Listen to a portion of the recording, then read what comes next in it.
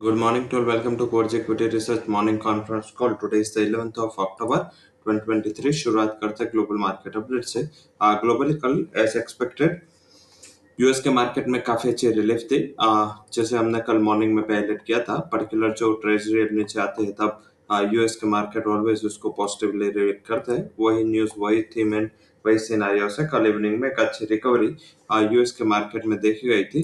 कल जो रिकवरी आई थी इसमें पर्टिकुलर वहां पे फाइनेंशियल सेक्टर में अच्छी रिकवरी थी, मेटल्स एंड माइनिंग में, क्योंकि चाइना ने स्टिमुलस अनाउंस करने की बात की थी और एफएमसीजी पेप्सिको ने अपना गाइडेंस रेस किया और ये साल में ये तीसरी बार उन्होंने अपना जो गाइडेंस है वो रेस किया, तो इस हिसाब से एक अच्छा एंथुजियाज्म एफएमसीजी स्टॉक्स में भी था।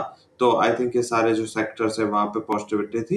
हेल्थ केयर स्टॉक्स में माइनर एक नेगेटिविटी थी। टेलीकॉम सेक्टर, ये दोनों वैसे डिफेंसिव सेक्टर है यूएस में। जब भी मार्केट में करेक्शन आता है, ये दो सेक्टर के स्टॉक्स ऑलवेज हाई पे होते हैं। तो आई थिंक एक इसको मानना चाहिए कि थोड़ा रिस्क वाला माहौल था, थोड़ा रिस्क वाले स्टॉक चले थे, थोड़ा रिस्क वाले सेक्टर्स में पॉजिटिविटी थी। अभी मार्केट जो नवंबर में रेट हाइक की उम्मीद कर रहा था, अभी मार्केट स्टेटस को की उम्मीद करने लगा है और इस हिसाब से रेट सेंसिटिव स्टॉक्स में कल अच्छी रिकवरी यूएस के मार्केट में देखी गई। हालांकि आज एंड कल दो दिन इवेंट्स ज्यादा है, तो जो कल हमने रिकवरी हमारे मार्केट या यूएस के मार्केट में देखी थी, अभी शायद आज इतनी बड़ी रिकवरी की उम्मीद ना करनी चाहिए। क्योंकि आज थोड़ा हायर लेवल कंसोलिडेशन करेगा, मार्केट वीक नहीं होगा बट डेफिनेटली कंसोलिडेशन होगा। आज इवनिंग को यूएस के पीपीआई मींस के wholesale inflation and evening late evening को यूएस के एफएमसी मीटिंग के मिनट्स आने हैं। इसका इम्पैक्ट कल मॉर्निंग में आता हुआ दिखेगा, तो एक ये थोड़ा कोशिश चीज रहेगा कि एफएमसी मीटिंग के मिनट्स में क्या क्यूज मिल रहा है। क्योंकि मार्केट ने 2 दिन से जो डिस्काउंट करना चालू किया है वो फेड की ओर से स्टेटस को डिस्काउंट करना चालू किया और इसी हिसाब से डिस्पाइट कि इजराइल का कॉन्फ्लिक्ट अभी भी चल रहा है, मार्केट में एक अच्छी रिकवरी देखने को मिली। अगर एफएमसी मीटिंग मिनट्स में मार्केट को ऐसा लगा कि नवंबर में रेट हाइक होगा, तो ये जो पूरा 2 दिन का मोमेंटम है वो शायद रिवर्स हो सकता है। तो ये काफी बड़ा इवेंट है। आप जो भी ओवरनेट पोजीशन है काफी कम रखे या हेज रखे, आई थिंक एक इवेंट का रिस्क होगा। कल भी यूएस के सीपीआई इन्फ्लेशन के नंबर आएंगे लेट इवनिंग, तो 2 दिन वैसे देखे तो ग्लोबल पर्सपेक्टिव से आपको जो पोजीशन है वो या ऑप्शन में रखे या हेज रखे या कम करे पोजीशन, ये एक एडवाइजेबल रहेगा। सेकंड इम्पोर्टेंट क्या है? Second important domestic earning season जो आज से चालू हुई है। मंथ कल वैसे जेम बेवरेजेस के नंबर थे। जेम बेवरेजेस में सेम ट्रेंड जो मैंने ये वीक की शुरुआत में भी हाईलाइट किया था, इस टाइम जो भी स्टॉक चले जिसकी अच्छी भी अर्निंग आएगी तो भी स्टॉक्स में एक बार प्रॉफिट बुकिंग इमर्ज होगा, क्योंकि आगे सेंटिमेंट इतने हॉकिश नहीं है जितने हमने रिसेंट पास्ट में देखे थे। तो आई थिंक ये थोड़ा सिनेरियो रहेगा कि मार्केट में ये फोकस करने लायक चीज होगी।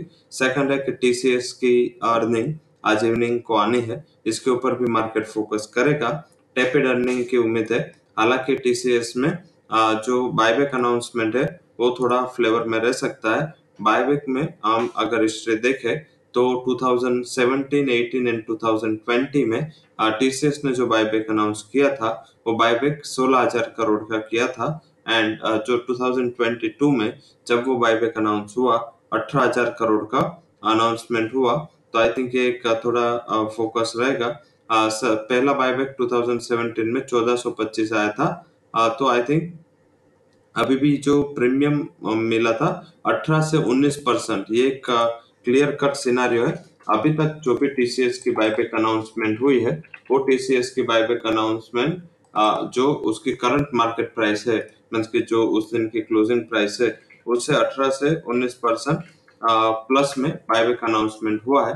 मींस कि कल अगर क्लोज की बात करें तो कल 3629 के करीब क्लोज हुआ था, उसमें अगर हम 18% ऐड करें तो आई थिंक इसमें बेसिक 650 पॉइंट का अपसाइड बायबैक में आ सकता है। मींस कि अगर लेवल वाइज बात करें तो अराउंड 4250 से 4300 तक के लेवल की बायबैक की अनाउंसमेंट की एक्सपेक्टेशंस करनी चाहिए। तो आई थिंक ये थोड़ा इम्पोर्टेंट सिनारियो होगा। 3 बायबैक थी 2017, 18 एंड 20, तीनों बायबैक में जो एक्सेप्टेंस रेशियो था वो 100% था।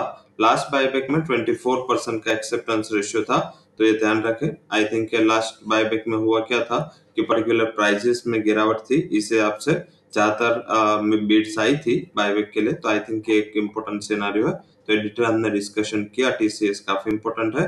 कल मार्केट बंद होने के बाद इन्फोसिस है, एचसीएल टेक है, जैसे इंपॉर्टेंट कंपनियों के कल भी नंबर आएंगे। तो आई थिंक हमारे डोमेस्टिक यूएस पे ओवरनाइट हो गए, जिसका इम्पैक्ट हमें दूसरे दिन आईटी इंडेक्स पे 2 दिन आता हुआ दिखेगा। तो आई थिंक ये ध्यान रखना है।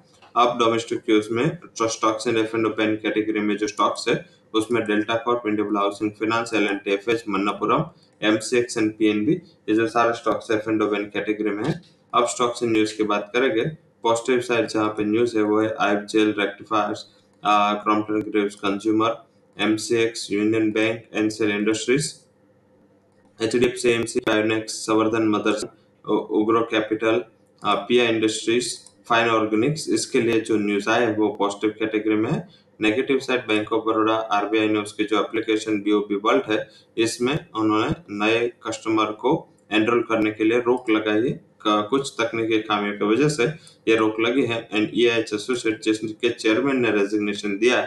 तो आई थिंक ये दो स्टॉक्स है जो नेगेटिव न्यूज वाइज फोकस में रह सकते हैं। आज बोर्ड मीटिंग फंड राइजिंग के लिए MedPlus, Shakti, MedPlus, Orient Pro, KPI Green, bank Baroda, इसके लिए इसकी जो बोर्ड मीटिंग है, एक फंड रेजिंग के लिए आज सभी कंपनियों की बोर्ड मीटिंग है। साथ में आज अगर बात करें फंड हाउसेस के रिकमेंडेशंस की, पॉजिटिव साइड जहाँ पे रिकमेंडेशन आई है वो है Sunteck, Phoenix mill, TVS motors, Nippon AMC, Bharti Airtel, इसके लिए जो फंड हाउसेस की राय आई है वो पॉजिटिव है। सीएलएसए का एक इंटरेस्टिंग कवरेज भारतीय मार्केट पे आया है। उसको लग रहा है कि उन्होंने पहले तो अपना जो वेट है वो बढ़ाया है। अंडर वेट कैटेगरी में पहले इंडिया था, उसको उन्होंने 40% कैटेगरी में वर्सेस 20% कैटेगरी उन्होंने रखा है। तो आई थिंक इंडिया में उन्होंने अपना 20% जो पोर्टफोलियो है उसका अलोकेशन इंक्रीज किया है। वही उसका मानना है कि जो उसके टॉप 10 पिक्स है इसमें Reliance industries, HDFC bank, ICICI bank, Axis bank, ONGC, Tata motor, Larsen, Bajaj finance, Bharti Airtel and State Bank of India, ये अपने उसके सीएलएसए की टॉप पिक रहेगी। उसका हाई कन्विक्शन कॉल्स है ये, तो आई थिंक इसके ऊपर ध्यान रखें। ये हो गए सारे क्यूज। अब बात करते हैं व्यूज की। आज के जो हमारे टॉप रिकमेंडेशन है इसमें ऑप्शन साइड से जो टॉप रिकमेंडेशन रहेंगे, ओएनजीसी का 180 के स्ट्राइक का कॉल ऑप्शन 2 के स्टॉप लॉस के साथ बाय करें, 8.5 would be target. TVS motor का 1540 का कॉल ऑप्शन बाय करें, स्टॉप लॉस 28 का लगाए, 62 वुड बी टारगेट। वहीं ऑप्शन इंडेक्स में 19700 का कॉल ऑप्शन 70 के स्टॉप लॉस के साथ बाय कर 188 का टारगेट है।